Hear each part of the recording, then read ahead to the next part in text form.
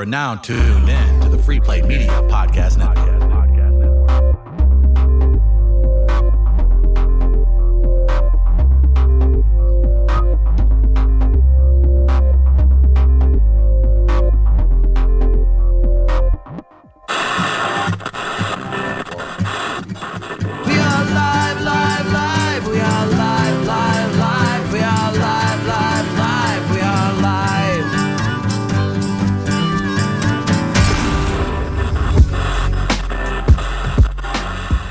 We are live. We've got two very special guests today. Travis, we've met our match. We've got another set of twins in the building today. Yes. Sklar Brothers. I've been working on that for like a week. That was good. We're not as good looking as you guys. So. You guys are way better looking than us. You're in better shape than us. You're in St. Louis shape. You're in St. Louis good shape. You guys are in St. Louis fighting shape. You're St. Louis thin right now. I am. St. Louis fighting shape. I'm in could handle myself at a St. Louis bar shape. That's right. Right? Yes. Yeah, like I could shove a guy. You're against a drunk woman in a white cowboy hat. That's what I said. I'd add that to that. To a drunk woman in a cowboy hat, you will say, "You want to take this outside?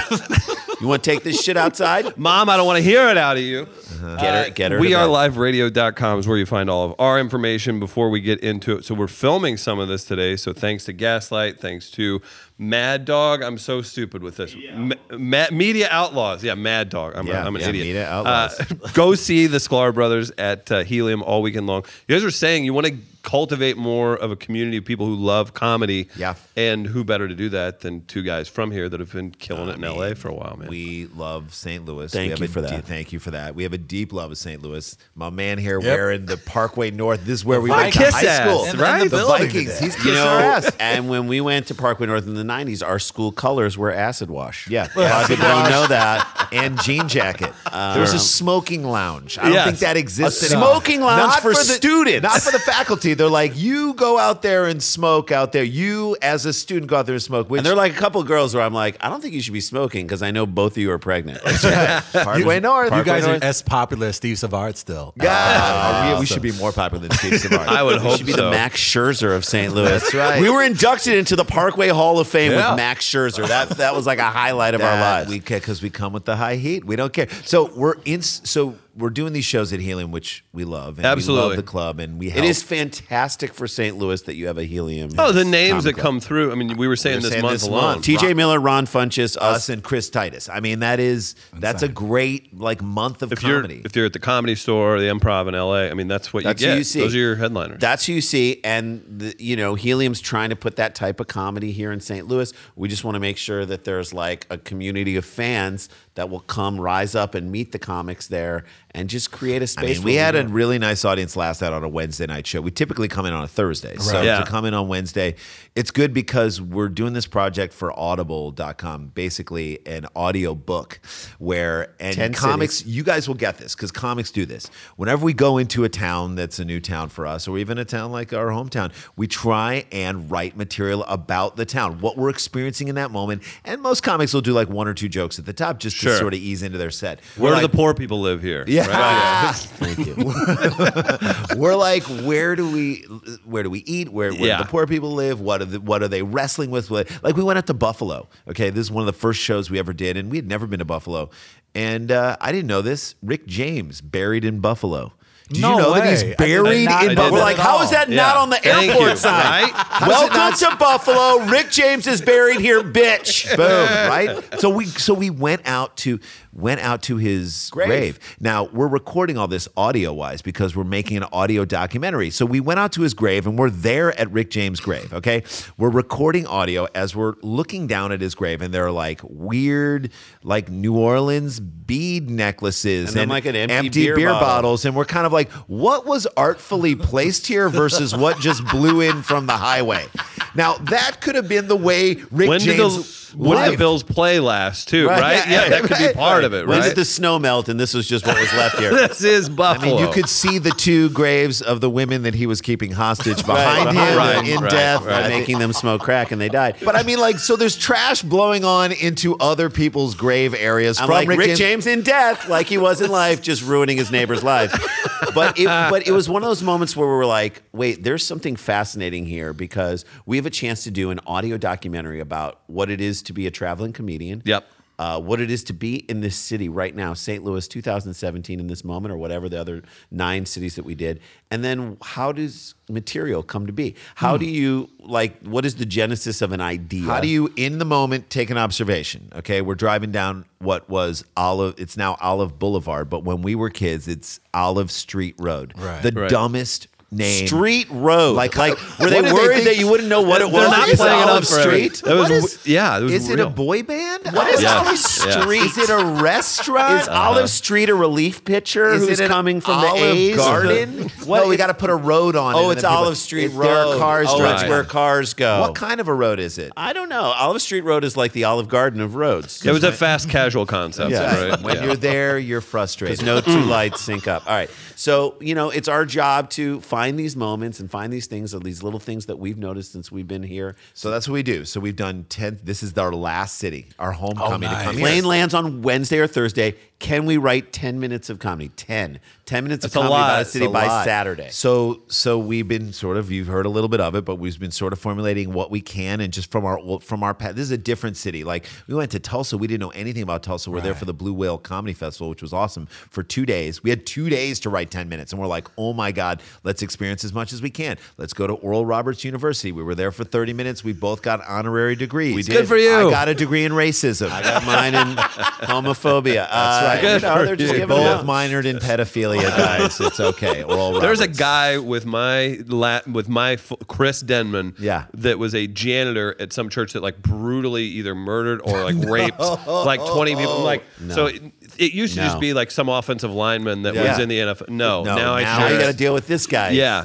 Thanks, Oklahoma. Google him and you get me. Or Right. Google me and you get him. This rapist was doing stuff with the Sklar brothers. Here's the deal. They now the both stink killed. is on us. Yeah, they both killed. But the idea that gotta create this material. It's a great documentary. It documents basically a year in the life of us as stand-ups. So we went to 10 places. Each city is a chapter. It's Right. 35 to 55 minutes each chapter. And then we're going to pull 6 minutes of stand-up, the most universal 6 minutes of stand-up from each city, and create an hour-long new comedy album called Sklars and Stripes. So that's coming out in probably the first quarter of the new year. But it ends up making it an interesting thing for local people to come see, because our buddy Scott Rogowski, which is insane, Scott Rogowski, who's the host of HQ Trivia. I don't know if you play HQ Trivia, but every day. It's a great app. It's really actually fun, and, Yeah. and it's a trivia game. He has blown up from that, but he's been our producer for this past year, and he comes to the shows, interviews the audience members after afterwards the to show, see if we did got we it get right. it right? Oh, wow. How important is that too, to have somebody like that you can this, just radio anything, Totally. to have somebody, offensive coordinator out there, making Or it someone like you guys know, and we do it a lot with each other, we bounce stuff off each other. If you're like, is this funny? And you're going to give him the honest response. Right. And so now he knows, or you're the good sounding Or board. we say something that we are observing in the moment, and he laughs. We're like, there it Boom. is. Yeah, going in. because It's going he's in. a true test. Totally, You can trust the test. results. and we trust him. So he's been with us through this whole run. And I mean, look, it could be like a tree falling in a forest that nobody hears. That's your worry of. But we have put so much work into this. I think it is going to be culturally a really interesting thing. So how did you guys ultimately develop your foundation for that? I would imagine, though, for you to get to this point, you've had to have some set of rules that maybe you two go by in order for you to get to that point of finding those observations that you're looking for. How did you Right. guys set that foundation? Well, actually, we started this as it was on Earwolf's Howl, which was Yeah. a premium thing on the Earwolf Network. And we did 4 or 5 of them. And Then we got an opportunity to do it as a pilot for the Travel Channel. Oh, nice. Which was great. We shot it and it shot aired. in Raleigh, North Carolina, which was cool. However, the Travel Channel was very up the middle, and they didn't want to do the show that we wanted to do, and they wanted to do we got notes from the people at the Travel Channel, And you're like, their notes. we got this. Look, by the way, Yeah. you are going to get notes. When you Right. do any sort of a TV show, someone on the other end who is paying for it has to justify his or her job, and you are going to get notes. Some of them sometimes they're good. Sometimes they're great. Sometimes they help make the show better. That's when you get a good executive. Sometimes they're not good, and then other times they are these notes, which I read through the notes and I was like, not only do these notes not make sense in a TV sense, not only do they not understand comedy, I don't think you guys understand life. There was a moment where we went to this place called Clyde Cooper's Barbecue. Yeah. Like 1908 was the best barbecue. North Carolina doesn't throw like no sort of ketchup, no sweet stuff in it. It's more vinegar based. It was really good. My mouth is watering thinking about it. Yeah. It was some of the best barbecue ever. The whole time we're walking in, they're shooting us TV show. So excited to get this barbecue. Everybody's talking about it. It's like the old haunt. This is the place to go. And the building's beautiful. It's really interesting. And we're like, we cannot wait. My mouth is watering. I cannot wait to taste this barbecue. The woman who owns it comes over to us. She's like, "Hi, what can I get you?" And I was like, I literally was like, I will just have a side salad. All right, that's ridiculous that he orders just a side salad. And then I put the menu back in the thing, and that was it. Now, she didn't really laugh, but that's okay. It's a funny joke. Yes. The note we got back from the network was He ordered a side salad, and she never brought it to him. She only brought him the barbecue. I was like, okay, we can't do this show. So we were sad that they didn't want to go forward. They aired the pilot. It aired between Travel Channel employed Bert Kreischer, right? Who I love. Who's a madman. He's a madman. So I'm like, wait, maybe you guys would be open to this. But they aired us between two their version of like Pimp My RV or whatever their RV show. makeover. And I'm like, this is not going to fit. That audience isn't going to watch. So whatever. So we tried to do it there. It didn't work out. But Audible came to us and said, I think we can make a really cool audio documentary of this. And so what we learned from doing it 4 or 5 times for and the pilot for Hal and the pilot was, the comedy kind of comes in like one of 3 or 4 ways you should start to do it. One is you comment on iconic places within a town. Oral Roberts University, if we go to the Arch, there are some iconic... Like in Raleigh, there was a thing, this never made it in the pilot, but there was a place that everyone's like, okay, you got to go to this place. It was this, what was it? It was like a... Giant Acorn? No. There was like a bar. It's a restaurant. We're out in front of the restaurant. It's like a barn. It's a huge barn, but it's a steak restaurant, and it is like nice. You go there for your end of the year company Christmas party. You go there for your engagement where you're getting engaged. You're your grandmother's 80th birthday. So like formal dinnerware, but in a barn. And then outside in a gazebo, there's a little thing that you can... It's like a boot that rotates around that you can like crank it and kick someone in the ass. It's an ass-kicking machine. An ass-kicking machine. We're at your formal dinner. At your formal dinner. So Right. our thing that we thought was hilarious was like, I just want to say, we're honoring Grandma today. She beat alcoholism. She held this family together when nobody She made else... it through an abusive marriage, which is just amazing that she is standing here today. 85 years old. So before we say happy birthday to Grandma, go bend over and take your medicine. You're going to get your ass kicked. Pop, pop, pop, pop, pop. But that little thing was a thing that in that town is this iconic place. So it's either that, then there's some stuff about the food, and then it's whatever they're dealing with culturally in that moment. Yeah. Right. And we try and attack those issues as much as we can. I mean, we were in Bloomington, Indiana, which is a very blue dot in a very red state. Indeed. And everybody there seemed to be like, they have like people, for women's issues, knit sweaters to put around the trees. Okay. That's in Bloomington. We're like, how do people get to Bloomington? Right. This is a fascinating thing. I'm like, I bet people around. don't move to Bloomington. I bet they're just somewhere else in the state of Indiana and they have like an independent thought and then boom, they're in transformed into Boom. Bloomington. Like someone in a woman in Terre Haute is like, I'm thinking of cutting my hair short. Boom, you're in Bloomington. Maybe I'm thinking about not eating meat anymore. Boom, you're in Bloomington. We're out of Indianapolis. Should we drive a more fuel-efficient car? Boom, you're in Bloomington. You just wake up and you're there. It's like you're sucked in and shit's like being John Malkovich. Like they drop you in there. You're there immediately. There. And that is so funny because we started that idea. Well, that's an idea about what the town is kind of wrestling with. That they are this sort of haven for everything. They support gay rights. Right. You know what I mean? No, and that's the funny thing. Like, I love this idea, this premise, because one thing I love about St. Louis comedians is that the things that make often their content, their material, or some of the things we may criticize the city about. And I love that you guys can bring that in your comedy. What in particular about St. Louis or growing up here in St. Louis that a random stranger would be able to pick out when they see you guys on stage. Well, also that's the other trick. So you want to get stuff that's universal that you can explain, and truthfully, like trying to explain what an Emo's pizza is to somebody, and from other places, really quick. It just like it's so flat. I'm like, you're like, am I eating the box? I don't understand what is happening here. And by the way, you got to understand. Just give me one piece. I'll just take that weird corner piece. And then like, a pigeon would be on it. A pigeon would be upset if you were like, here's your piece. It's barely a triangle. I can't even say it's like a straight line. I love the chef on the box should be ashamed of that. It should be ashamed. I'm like, I love a pizza that you can slide under the door of a locked door during a hostage crisis. Write a message on it. Yeah, boom, there and there. Here's what you got. So again, people might not know what it is, but if you do a good job of explaining what that is, you can dig into it even more. And what we found is we try some of this material we do in other cities, and you can make it relatable. I remember doing stuff about San Francisco in this whole special about how expensive it is to live there, and you can relate it by saying, like, here's what I love about St. Louis. You can do the San Francisco stuff here.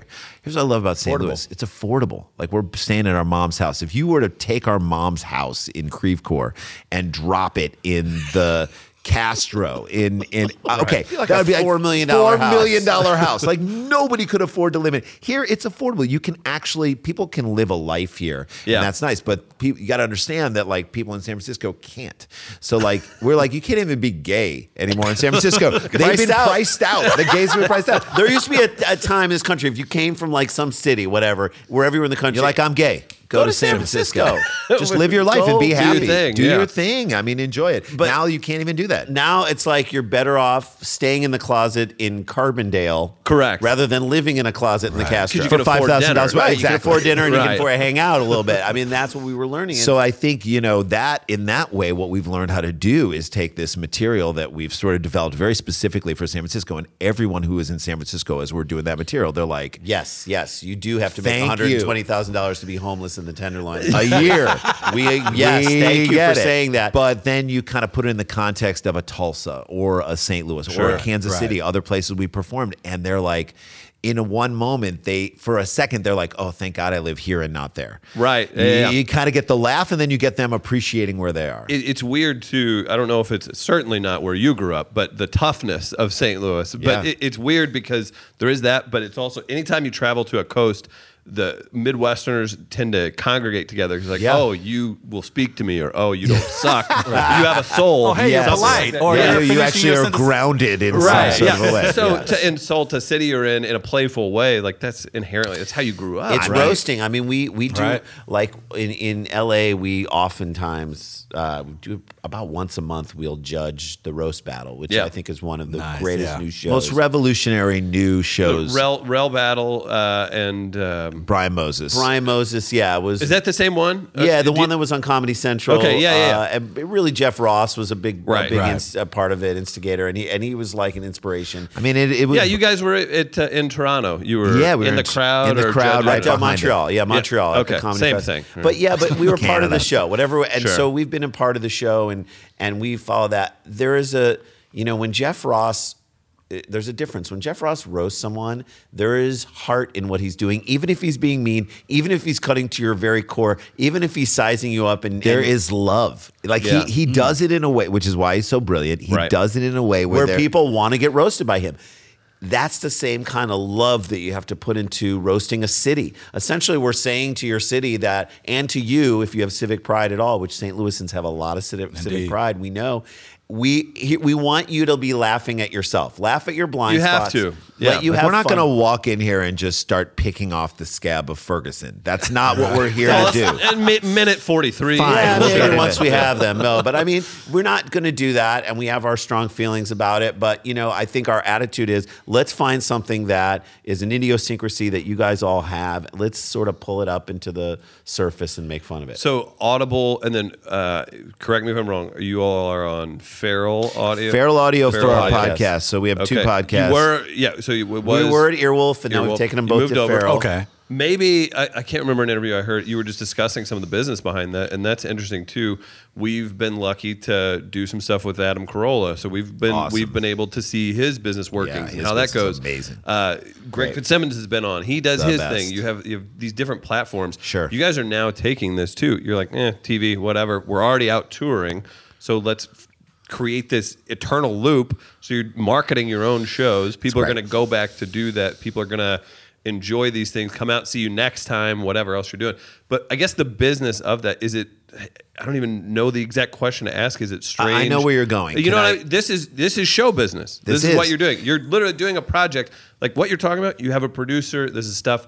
You could be doing other things to promote your comedy shows, but this is a project. The truth of the matter is, this show that we're doing, the Audible documentary, like if we want to do it, like it could be a visual video documentary on Vice or easily MSNBC or you name it. It could be or CNN or anywhere. If you're like if you put the spin on CNN, could be like, this is what our country looks like from a funny perspective, or hey, this is Vice. MSNBC. This is all the social issues in every town. So we could be dealing, but to us, we're like, we want to do this from a comedy perspective. So we're going to do this project, and that's just what we do.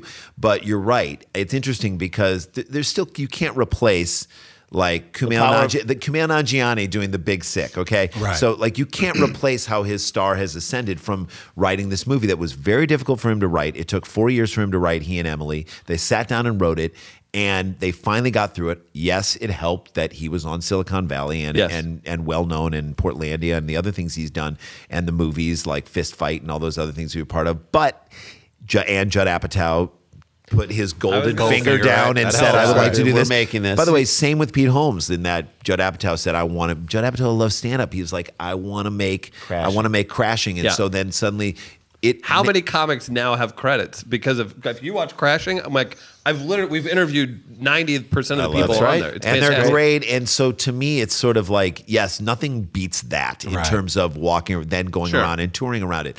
However, there's a new model. So friends of ours like Dave Anthony, who I think is an unbelievable comic, and Gareth Reynolds, who do The Dollop. Yeah. The Dollop is just an incredible show. I highly recommend podcast. I highly recommend your fans check that show out because it's like we do Dumb People Town, and Dumb People Town has gotten big in a really good way. When you said you're doing that too, I found it interesting too, because I remember you kind of announced that, and then you've also spun off into another one as well. View from the Cheap Seats. So we took Scarborough Country and made it View from the Cheap Seats. Right. And so Dumb People Town has really gotten big, but it's about dumb stories that are happening today. Right. And crazy stories that are happening today. People who, we say this in our act, that like probably right now in Tallahassee, Florida, there's a naked guy with a machete taking a shit in a pool that isn't his. Yeah. That is how dumb I can just, I'm telling you, I don't have the facts, but I'm How do you know my Uncle Steve? He's there and he's doing it. Steve, get out of the pool. Steve. Knock it off, Steve. Put some pants on, Steve. But I mean, like that to me should be on the Florida state flag because it happens so often. And that's where we've gotten in it. That's on us, by the way. That's on us. Not your people. I know. But we've gotten to that place where we are that dumb, and so that's today. Now the Dollop takes a look at historical stories, like people from history and stories that were just events and stories and people in history, and they break it down in a great way. Dave Anthony is one of our favorite comics. Yeah. Now, 3 years ago, I guess, or like 2 years ago, even since the Dollop's gotten big, Dave Anthony, if he was headlining at the Improv in Hollywood, they'd probably have to pull up the curtain. He wouldn't sell it out because he just isn't a name. Now, the Dollop just got done touring in Australia, and they sold out 1,000 to 2,000 seat venues in Australia. Unbelievable. Why is Australia such a gold mine for because comics? they support podcasts and they support and these guys they consume American culture. They do, Yeah. and these guys translate so well. Struck a chord, and so that's one person. Karen Kilgariff, another person who does my favorite Murder with Georgia Hardstark. Karen was always one of our favorite comics ever. She's doing like, I don't know. I just saw some random person post a photo, like a selfie. That she does live tours now too, right? That's the They model. do My Favorite Murder live. They would probably sell out the Fox. I'm not kidding you. No, Fox. Like 2,000-3,000 people per city, and they're doing it based on a podcast. So to that end, they're making a lot of money. We know this fact. They're making a ton of money because their downloads are huge, and they go around to the cities and get, for being purely themselves. This is what I love about the Dave Anthony and Karen Kilgariff aspect of it, is both those people were two of our favorite, funniest people. And I would say to myself, how are they going to do this? Like Hollywood would say to Karen Kilgariff, you're not pretty enough or whatever. They would make some stupid comment to say like, Which, by the way, she's beautiful. She's beautiful, but you're not, but Hollywood would be like, you're not. Or like us, anyone who's over 40 in Hollywood, they're like, who are you anyway? Yeah, what and are Dave you Anthony, you haven't made it yet. We already know who you are, but so these guys went out and were purely themselves, and now they can go out and do whatever they want, and they can tour around these things and do. And the whole world is seeing how funny they are, how talented they are. And I think that does open the door. Now, I don't think every podcast can get there, and I don't think everything there's not. But people reinvent themselves too. No one thought, you guys know Marc Maron probably personally. Yeah. No one was clamoring to see Marc Maron shows. Like, I bet if he did the Funny Bone, he would have. He was always back in the day. He was always a brilliant. I'm not saying, comedian. But he always did really great in New York. But if he went out on the road, he probably wasn't filling comedy clubs, blaming other people. And he was the first one to say it. He'd be in the back of the room going, "Why is that guy funnier?" No, or why is that guy getting bigger crowds? But he was the kind of person who, like, with 45, 46, he did a radio show on Air America, which was great. And I listened to it. I loved it. And then Air America went away, and he was facing his own career mortality. He said, what do I do? Started recording a show out of his garage, and he's one of the best interviewers in the business. Can literally do anything he wants now. He's an actor now. He was great. He's up for a SAG Award. Nominated for a SAG Award. For Glow, and he's amazing in Glow. And we did Maron. We did an episode of Maron. The show was so fun to work on. It was a great set. We had a great time with Mark. God, we're sitting at lunch. I mean, and we just come in ready and prepared. And Mark's got so much to remember. It's his show. Yeah, on IFC. On IFC, Maron on IFC. And what's crazy is who's like kind of supervising this group of episodes, but Jerry Stahl, who the whole remember Ben Stiller did that movie about Jerry Stahl? It was the guy who created Alf, and he's doing like heroin in his car with the baby right next to him. So the actual guy that did that. Yeah. So every time, and he's like, and we had never met him, but of course we were fans of him, and he's like an amazing writer and super dark. He's there at the lunch table while he's like, okay, you guys want to run the scene with Mark? And we were really ready because we were like, okay, run this next scene that we're about to shoot, and we run it, and Mark's just talking to us, and we're just kind of riffing back and forth, but we're on top of it off book. They're helping Mark in the moments because he's got so much to remember, and we just have this thing that we want to do.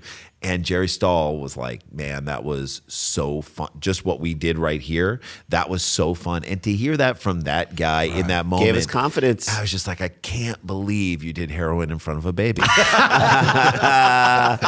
So let's take your judgment with a grain of salt. No, but it was really cool, and it reminded us, like, look what Mark did. He reinvented his. He didn't really even reinvent. He just sort of got his message out to the more people. Yeah, he found repackaged himself and put it out there, and is earning the respect he deserves. And even that TV show is a good example too. 4 seasons? Four seasons. Four. If in 20 years ago, if the Marc Maron of that time gets a TV show, he's clinging to that thing for dear life. Right. He's begging them to take it 10 seasons. Yeah. No, he goes and he jumps into a Netflix thing. Yeah. His tour. Good. Like, I'm sure he sells out all his theaters. He would sell theater stuff. He would do the pageant. So I mean, it's a wonderful thing. And so as we are like doing the things that we're doing, you have to just say, all right, I think we're onto something here. Like, and you know it, you feel it. Like when we do Dumb People Town, and you look down and you're like, wow, okay, this episode is actually, Dan Harmon was on last week. Okay, this episode is. I'm looking at the numbers because I'm sure you guys obsess over the numbers, but like you check it and refresh it, and it like it's taking off, and you're like, okay, maybe we're hitting something with people here. And I think the whole nation is kind of feeling like we're getting too dumb. And you look at Alabama and the vote in Alabama, and people are like, we can't be dumb anymore. There's this like, we got to dig our heels in against the stupidity. Right. Yes. And so I feel like in tapping into that, and that's kind of what we do with our comedy, is break down the ridiculous. I mean, we do it with finding the funny, and in that way, we do it in a way that only twins can do. And our co-host Dan Van Kirk, who's with us this weekend while we're featuring, here, right? He's featuring for us. He's such a great kind of balance to us, because we're just like you have a unique thing. I mean, it's not normal. You're a 2-man act. Your brother, you grew up together. All these things. I mean, even just the business side of that, I would find to be interesting. Like, you're still bringing features with you. You're doing that. There's 2 of you. A lot. I mean, and it's not like you get paid double. We always say the best part about being a comedy team is we get to share the money, splitting the money. It's terrible. Remember that, Travis. But and again, you bring Dan in, a third co-host, and suddenly, as things grow, you start to he's got to split it 3 ways, and that's a whole day. Meanwhile, we're like longing for the days where we're only splitting it 2 ways.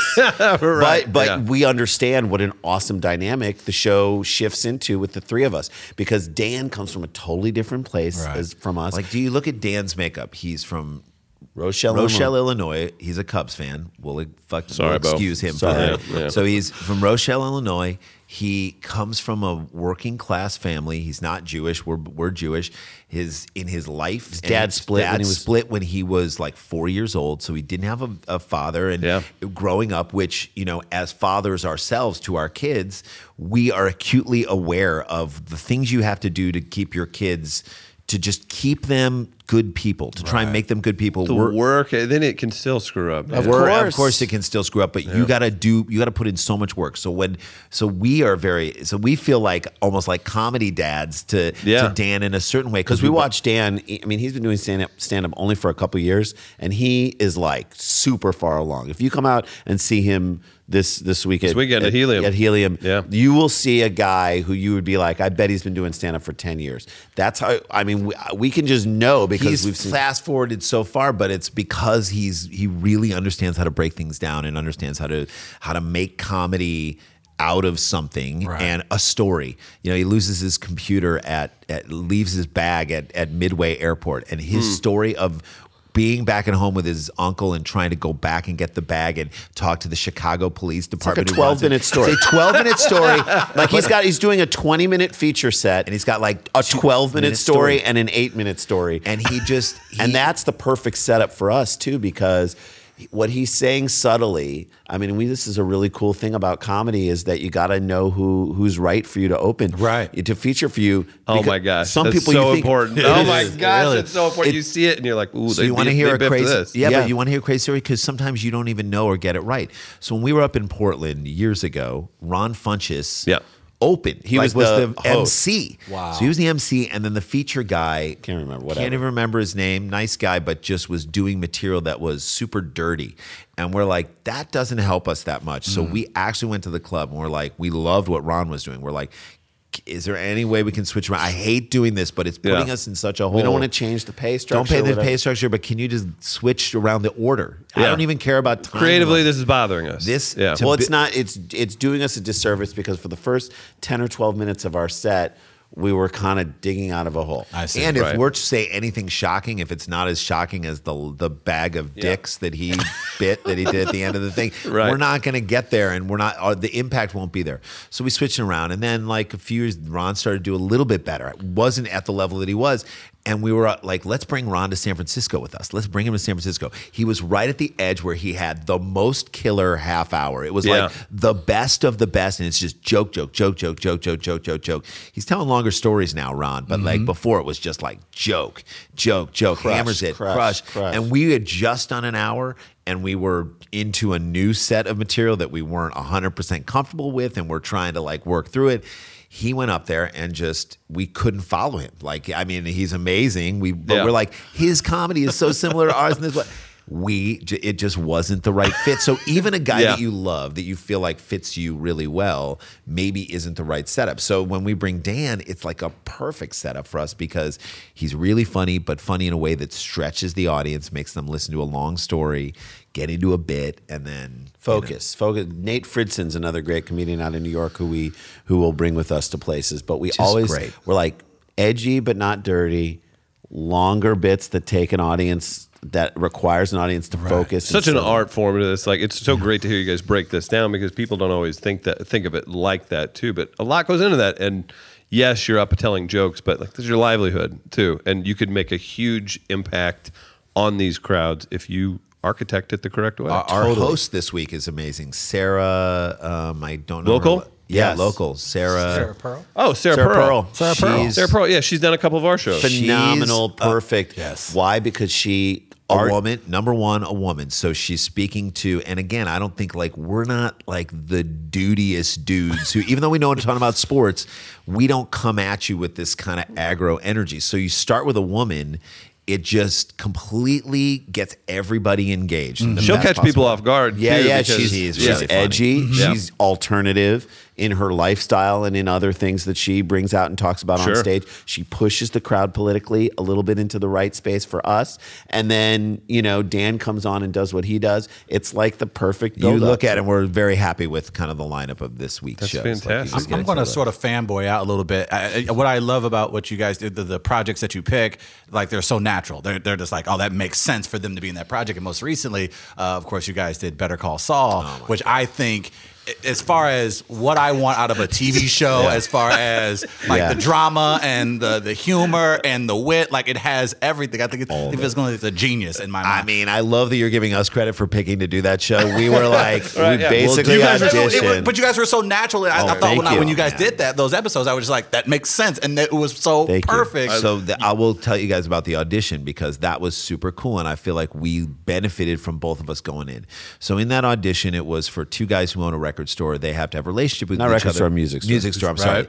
They didn't have to necessarily be brothers. They actually didn't even say that they were brothers, but they said two guys who have a long relationship with each other. They own a music store. So we knew that they were bringing all these really funny people, great people, and just people who fit John Innes, who used to be on Mr. Show. Dave Gruber Allen, who was on The Naked Trucker with Dave Koechner. Like just people that we love. And I'm like, Gruber, you look like a music store guy. We saw him in the audition. I'm like, they should give it to you. But the benefit we had was that those people were reading just one of the two roles. And we knew they had to cast it that night for someone who's going to fly to Albuquerque the next day to go. Yeah. And we were like, okay, let's go in there, kind of like the Marin table, like lunch table, reading this thing. Be ready, be prepared. Show them exactly what it would look like. Either they'll love it or they won't. Show them exactly what it will look like so that the casting person plays Odenkirk in the scene behind the camera, and we will do everything else. So you get the rhythm of the scene, you really feel it, so that the producers, Peter Gould and Tom Schnoz, who was directing it, and the writer, they and Bob get an idea of this is what it's going to be. And so we did that, and I felt like we benefited from that because they had to make a quick decision. That's huge. And the casting person was amazing. Of all the auditions we've ever been on, the auditioning it's almost like taking the LSATs and trying to see if you're going to be a good lawyer. Those are two opposite things. Good God. It's a stupid test, and it's the opposite. It doesn't. An audition, when you go into audition for something, you get one crack on it. They turn the cameras on. Maybe there's a bunch of producers sitting over there, and you're reading with a person who's not an actor. It's a casting director, and sometimes they don't put the inflection in it that you're imagining. But like you got to be conscious of the camera. You got to be talking to this person. You get one shot at it, and then you're done. If you get on a set, you screw up a line, they're like, let's go back to one. Their goal is to make it look good. So you lose that energy of like, I got to nail this on one take. It's not a live show. You just if you're on a TV or movie set, you get lots of chances. So in this audition with this woman, she's like, we're going to do this until we're in love with it. All right. So here's what I want you to change. I love this, but work on this. Let's pull this back a little bit and let's try it again. Did it again. She's like, you're closer, but we're not there yet. Here's what we're going to do. Suddenly the audition became like working on a show. Right. Wow. And we got more comfortable, and we were both there, and she's like, I'm loving this. This is where we're at. What an advantage you two have, too. I mean, that was a lucky advantage. And some of the work we've gotten has been roles for one person that we'll go in and say, okay. Like It's Always Sunny. We did It's Always Sunny. We did the DJs. They had a role for one guy who was the DJ for their dance competition. And we were like, okay. We were supposed to go in and read against each other. I'm like, I don't want to read against him for this thing. We're like, we love this show so much. I would hate for this to be the audition where we both cancel each other out.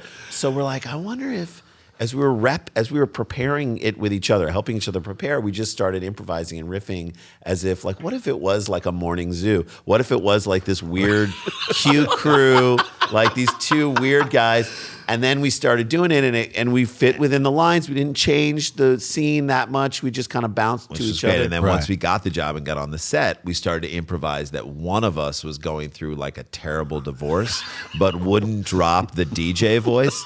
And they were loving it. So like we were just trying to come up with new ways to be like, I can't tell you the last time I didn't shower with motel soap. Cue crew. Sometimes I like to walk into the closet and just smell her dresses. But what's the general response then when you guys make that decision? So it goes one or two ways. Okay. either they love it and they're like, okay, I can't see it any other way. Okay. So you always have that opportunity to get them in a way where the text comes alive in a way. Right. And you have to understand, people, producers and showrunners are watching the same lines read the same way or very similar, just slight variation. And their main goal, the main goal to book a job is that you want to bring the scene to life so they can imagine seeing it as it will live in the scene. Or bring funny things to it. Bring funny things they didn't expect, or whatever it is, you fulfill what they're hoping they'll see out of this scene. So they'll either love it or they'll be like, we don't have the budget to pay 2 people, or yeah, That's not what we that's not what we intended. intended. Like in my brain, I have it as an African American woman. Why are these 2 people coming in? So I mean, it's like you sometimes come against people who are stubborn and they said this is what they want, and more power to them. They created it, whoever it is. But we do like to go in, and once you go in, and if you do a good job, or we're on, or we feel like we got a good beat on this, then I feel like we're always like, okay, we have a puncher's chance because they might like it. This person might like it. I remember we auditioned for the role that Jay Moore got in Burt Wonderstone. And it was old magician who's like a comedy guy, and Moore's someone we know and a friendly guy with us, and he's done our podcast. He's nuts. But I remember Doug Lyman. It was Doug Lyman. It was the guy who did Swingers, right? Yeah. Wasn't that who it was? I think so. Yeah, I think so. And so we had gone to him. Burt Wonderstone got tossed around for like 5 years. So 10 years. yeah, Like magic thing, and so we had been working on it. We go, we read for him. He loves it. Producers, they're into it. We're like, okay, we are going to get this role in a movie with Steve Carell and Jim Carrey. I mean, we are going to get this. I was like, I can't believe we're going to get this. Everything we were doing felt right. It felt good. We took the role for one person, divided it as like an old comedy team who kind of got on each other a little bit. A magic team, magic and comedy team. And we get up to the studio who's like deciding on it, and the one person at the studio was like, nah, I don't like it. And there it is. And you're done. You're dead. And then you're gone. This whole thing you Little built peek up behind just the curtain. gets Wow. smashed, gets smashed down the thing. So There sometimes are as many success stories, as there are failure stories. Sure. That go with it. But like what they always say, and this is true, you guys know this when you're doing stand up too. You got to take a big swing. You may swing and miss, but the worst possible thing you could do is take a half step towards something, not fully commit to it, and it's the same with auditioning and acting and stand-up. All that stuff. Yep. Do you guys recall that moment? Like, I would imagine you've taken a big swing early in your career, and maybe you come up whiffed. Like, what was your reaction? How did you guys perhaps lean on each other to build up that confidence against? Because I was imagine the first time out in the batter's box, you don't hit a home run. When you say lean on each other, you mean turn on each other. That's right. Just viciously snipe each other and blame each Your other. fault. To a lesser degree, too, just to add to that, we've known each other for, 12 years, something like that, from college. And then, so we have a chemistry, too. That you have fun, you get up on stage or whatever. Yeah. There is that look, you're like, are we like serious right now? Or like, is this what we're, and then are you going to bring up that one thing with the what? Yeah. And there'll be moments where we'll be reticent. We'll be like, I don't know if we should take that swing. But that, like as you just mentioned, like you have to. And I'm wondering, there had to have been a moment where you guys swung. And Totally. I mean, we've done that. Get good at lying. I remember there was a great pilot that we auditioned for it was so funny. Ryan Hansen. Ryan Hansen, who was on Party Down, the blonde haired dude, good looking guy. There was a really funny pilot called El Jefe where he turned 30 and his dad grew up in like Beverly Hills and he was living at home. He was kind of a screw up, and his dad was marrying someone who was 2 years older remarrying his second wife, was 2 years older than him and went to high school with him. So he knew the girl, and she was like, I don't want this guy around. Like, your son can't be in this house. And so they kick him out of the house. The father was there and he had to leave. So he goes to live with his Mexican nanny and their family because she was the one who took care of him as a kid. Great story. And he goes and he gets involved in their life, and he goes to the brother's landscaping business, and he's the most positive, kind of upbeat, sweet person, and he falls in love with the daughter, and it's like a really funny and interesting story, and it's so kind of interesting and sweet. And there was a role for twins who played like his best friends who were kind of shitty, and they were, but they were really funny with each other. And we were like, oh my God, we are gonna get this. Again, another one, we're like, we're gonna get this. And we knew the guy who was the executive at Sony, who was a friend of ours, who was in both of our weddings, loves us. And we're like, we're gonna get this role. We go in and audition for it, have a good audition, feel really good. And what we didn't realize is that the producers of the show wanted to shoot one person and do it like a kind of like The Deuce, do a split screen and like show that technology that they could do one actor twice. So we didn't get it. And Armie Hammer stole your job. Yeah, basically technology did. Some other guy, but like we just were like, man, we can't compete with technology.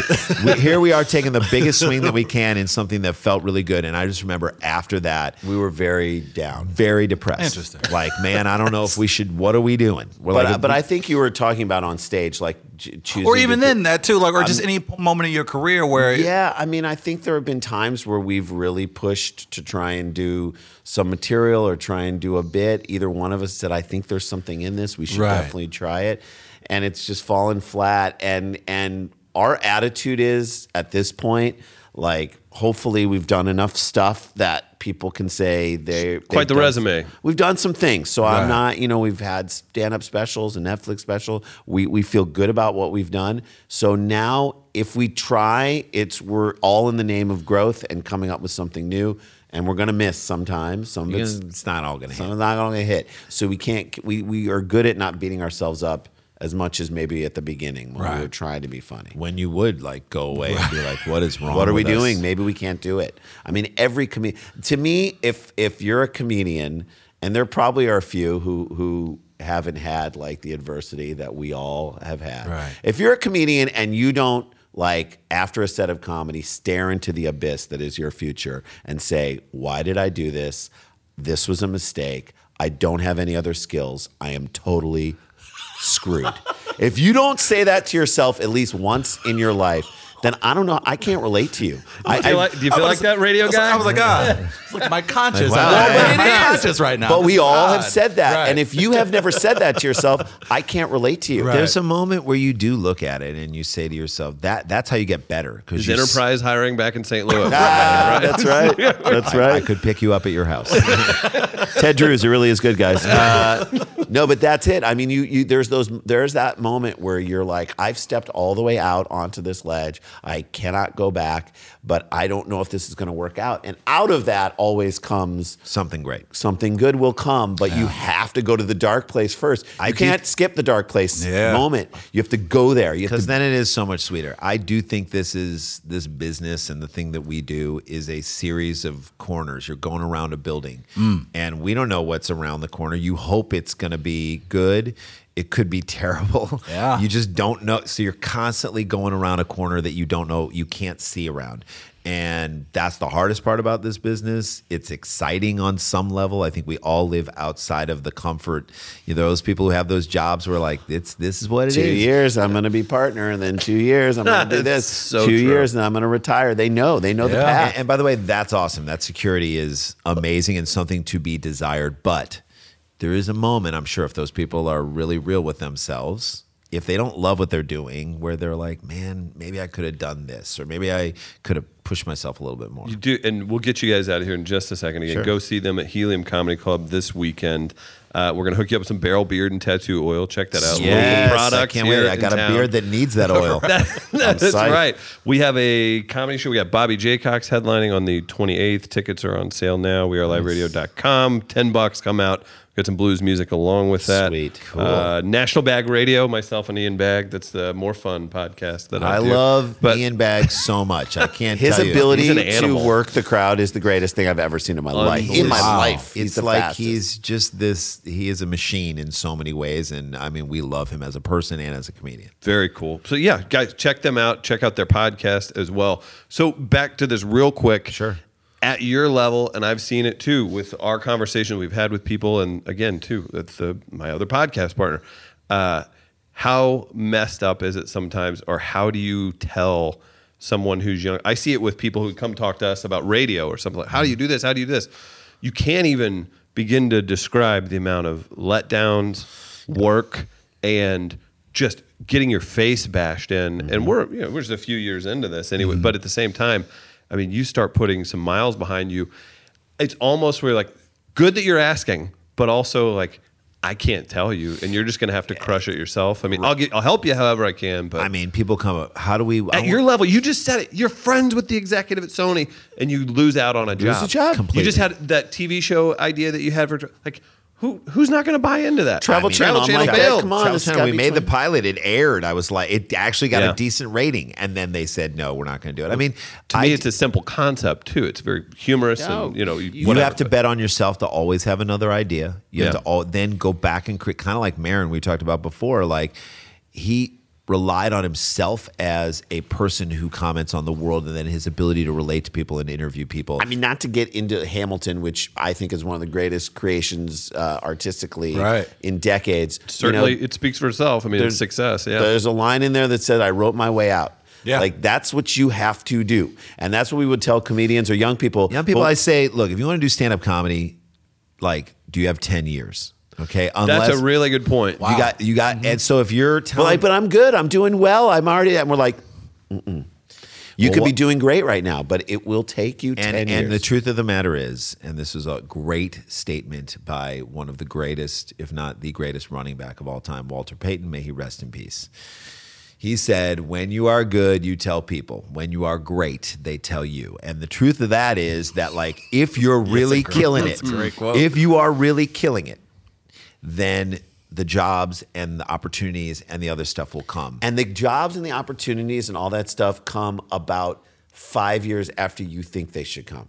So that means you got to keep working through and keep going and going, because you're like, we deserve this now. And we're like, well, maybe you don't. Or maybe you do, but it's not going to come for another 5 years. So you better keep going, and you better keep working hard, and you better keep picking yourself back up and keep doing that. And that's how, there is a small, scant few people on this earth who, get a TV show right out of school, and then that turns into another TV show, and that turns into movies. And that. We're talking about like 3 or 4 people. Right. Like literally, the rest of us, we all aren't Aziz. Aziz is a killer comic who had he was the comic to watch when he was at NYU, and then he did the MTV show, which was fantastic, and then he did Parks and Recs, which was amazing, and then he did movies, and now he's in the stratosphere. Master of None, fantastic. So he's done that. Not everyone has that pathway. Right. No. Everybody, you think about someone like Zach Galifianakis. We started with him. That was a guy who bounced around, did a bunch. He always was the funniest. Where like he did I thought he was funny on his VH1 talk show, but that's not what he should have been doing. Right. But he was still funny on it, and yet that show is seen as a failure. We're sitting here going, that's not a failure. Right. That's him getting on and doing 100 episodes or 80 episodes of this show that was like a show funny and weird and awesome and interesting, and maybe not the right thing for him. But look at John Mulaney. John Mulaney is a guy who gets a shot at doing a TV show. They stick Martin Short on the show. It's kind of a mess. It isn't exactly what he wants to do. They cursed it. They called it the new Seinfeld. When they did in the promo, they made the mistake. That show gets canceled. You would think, that's a blow, man. He's done. Then he released a Netflix special, and he sells out 2,000 seaters 5 nights in every city. Why? Because Radio City 5 nights. That's insane. That's because he's great. Because you go watch him do stand-up, and you're like, yep, that's right. That's how it should be. But it had to come after the failure, which I'm sure hurt him in a deep way. The failure of this TV show that he poured everything into. Again, but if you have the mindset of, okay, that was a failure, but at least I got it on the air. Yeah. At least I was able to make it through this whole thing. And then what's the next thing? What's my next thing? Oh, I'm going to do another Netflix special that's going to catch fire, or do this. Or, in our case, you guys do another radio show. We're going to do another episode of this thing. We're going to create a new concept, more stand-up. I mean, the crazy thing is that you do, when you get into creating the thing that you love doing, and you're good at it, I do believe that people need to be told that, too. Like, sometimes, just because you're doing it, you're going to make it. You got to be right. Exactly. Sorry, good. There's a great point though. Be good at what you're doing. That's a great point too. But if you're doing something that you really love, not for it to turn into the opportunity, you're just doing it because you love it. We sat down with Richard Simmons. We met him on a plane. This is from our last Netflix special. We tell like a 13-minute story about how he sucked my thumb on a plane. It was, aside from the fact that he was a bit of a gay sexual predator, a really sweet guy. Dynamite guy. Hashtag me too. Sucked my thumb on a plane. All right. And he was a good dude. But we talked to him, and his story is great because it's relatable to all of us. He was, back in the day, he took the little money that he made from being a maitre d' at this like restaurant, at this Italian restaurant in Beverly Hills. And he's like, back when it wasn't so expensive that you couldn't, he bought a little hole in the wall exercise, like little space. And he started doing, because he said, I'm going to get fat if I don't do this. I need to start exercising. And he was this like super gregarious, like larger than life personality even back then, but didn't know how to sort of put it out there. And he started like doing this, and he invited some of his friends, and then his friends invited, have you heard of this exercise class? You got to go check this thing out. Then all of a sudden they bring a producer from General Hospital comes over, and is like somebody who works on the show. And they're like, I'm doing this crazy exercise class with this guy who is a nut. I mean, you got to see this guy. Now, Richard Simmons wasn't saying, I'm going to do this. I'm going to take every last penny I have so that I can get on General Hospital. No, he said, I need to do the thing that is the most me.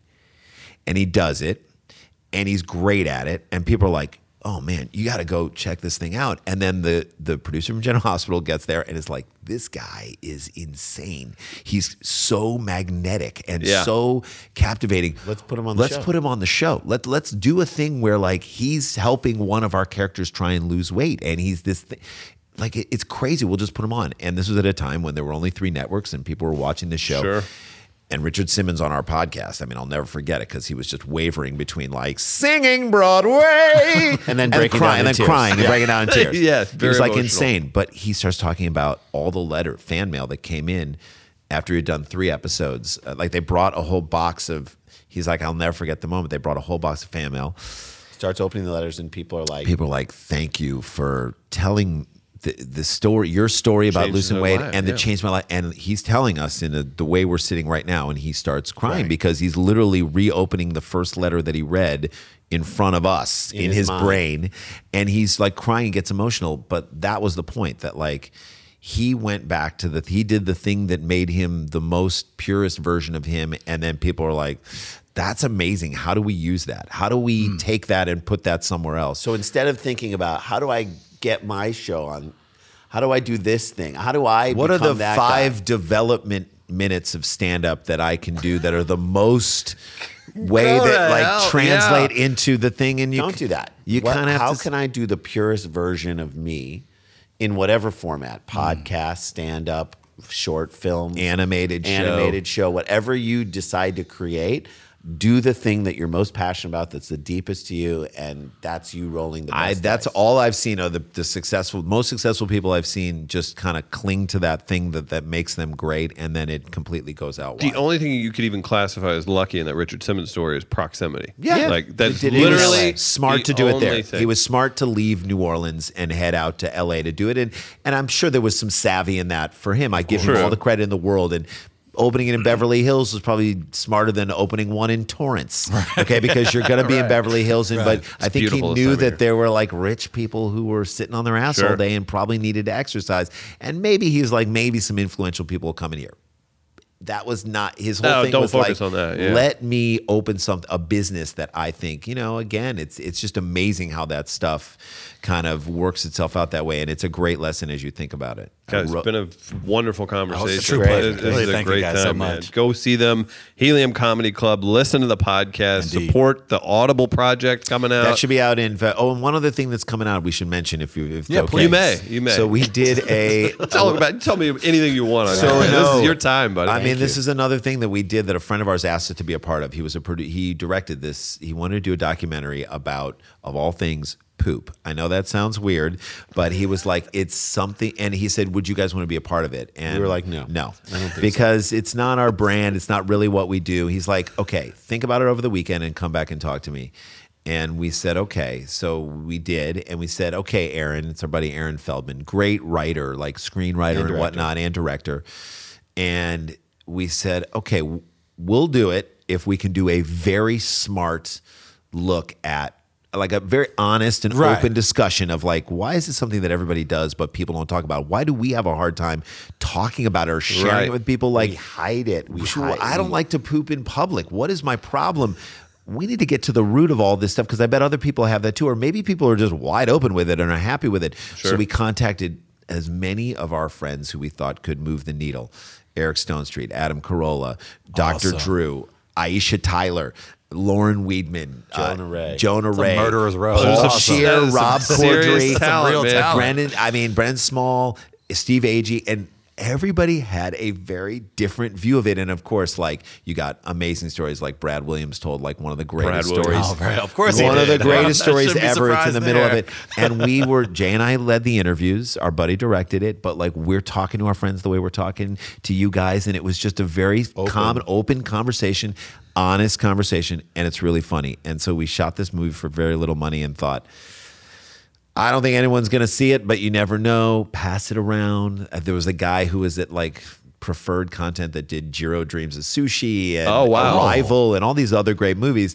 And the guy's like, he's like, I don't know. I can't walk down the hall to my higher ups and say, we're going to make a movie about shit. Right. But he watched the movie and he's watching. It's like, that was funny, really interesting. I still don't think I can sell it. Sits down and has dinner with his family.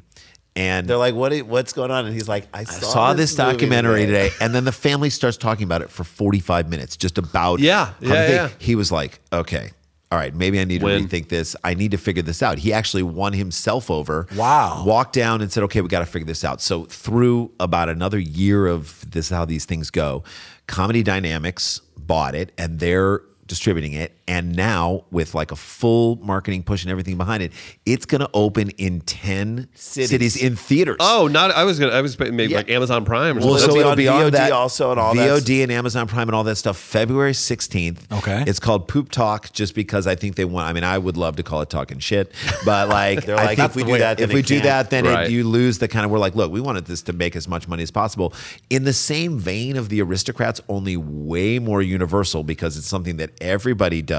Yeah. It is fascinating and funny and silly and stupid. It's called Poop Talk and it's coming out on February 16th. Okay. So all your people can check it out and support local folks. And man, that's fantastic. I'm excited about that. That is pretty cool. You guys and the names you mentioned, those are the people we love. It'll be really, you guys will totally dig it. I'm looking for, I'll tweet you whenever. Thanks, please let us know. Tweet your story. You might have a great poop story. Come on, man. Share it. Open up. That's right. Guys, thank you so much. Hope the rest of the trip goes well. We'll see you this weekend. Thank you.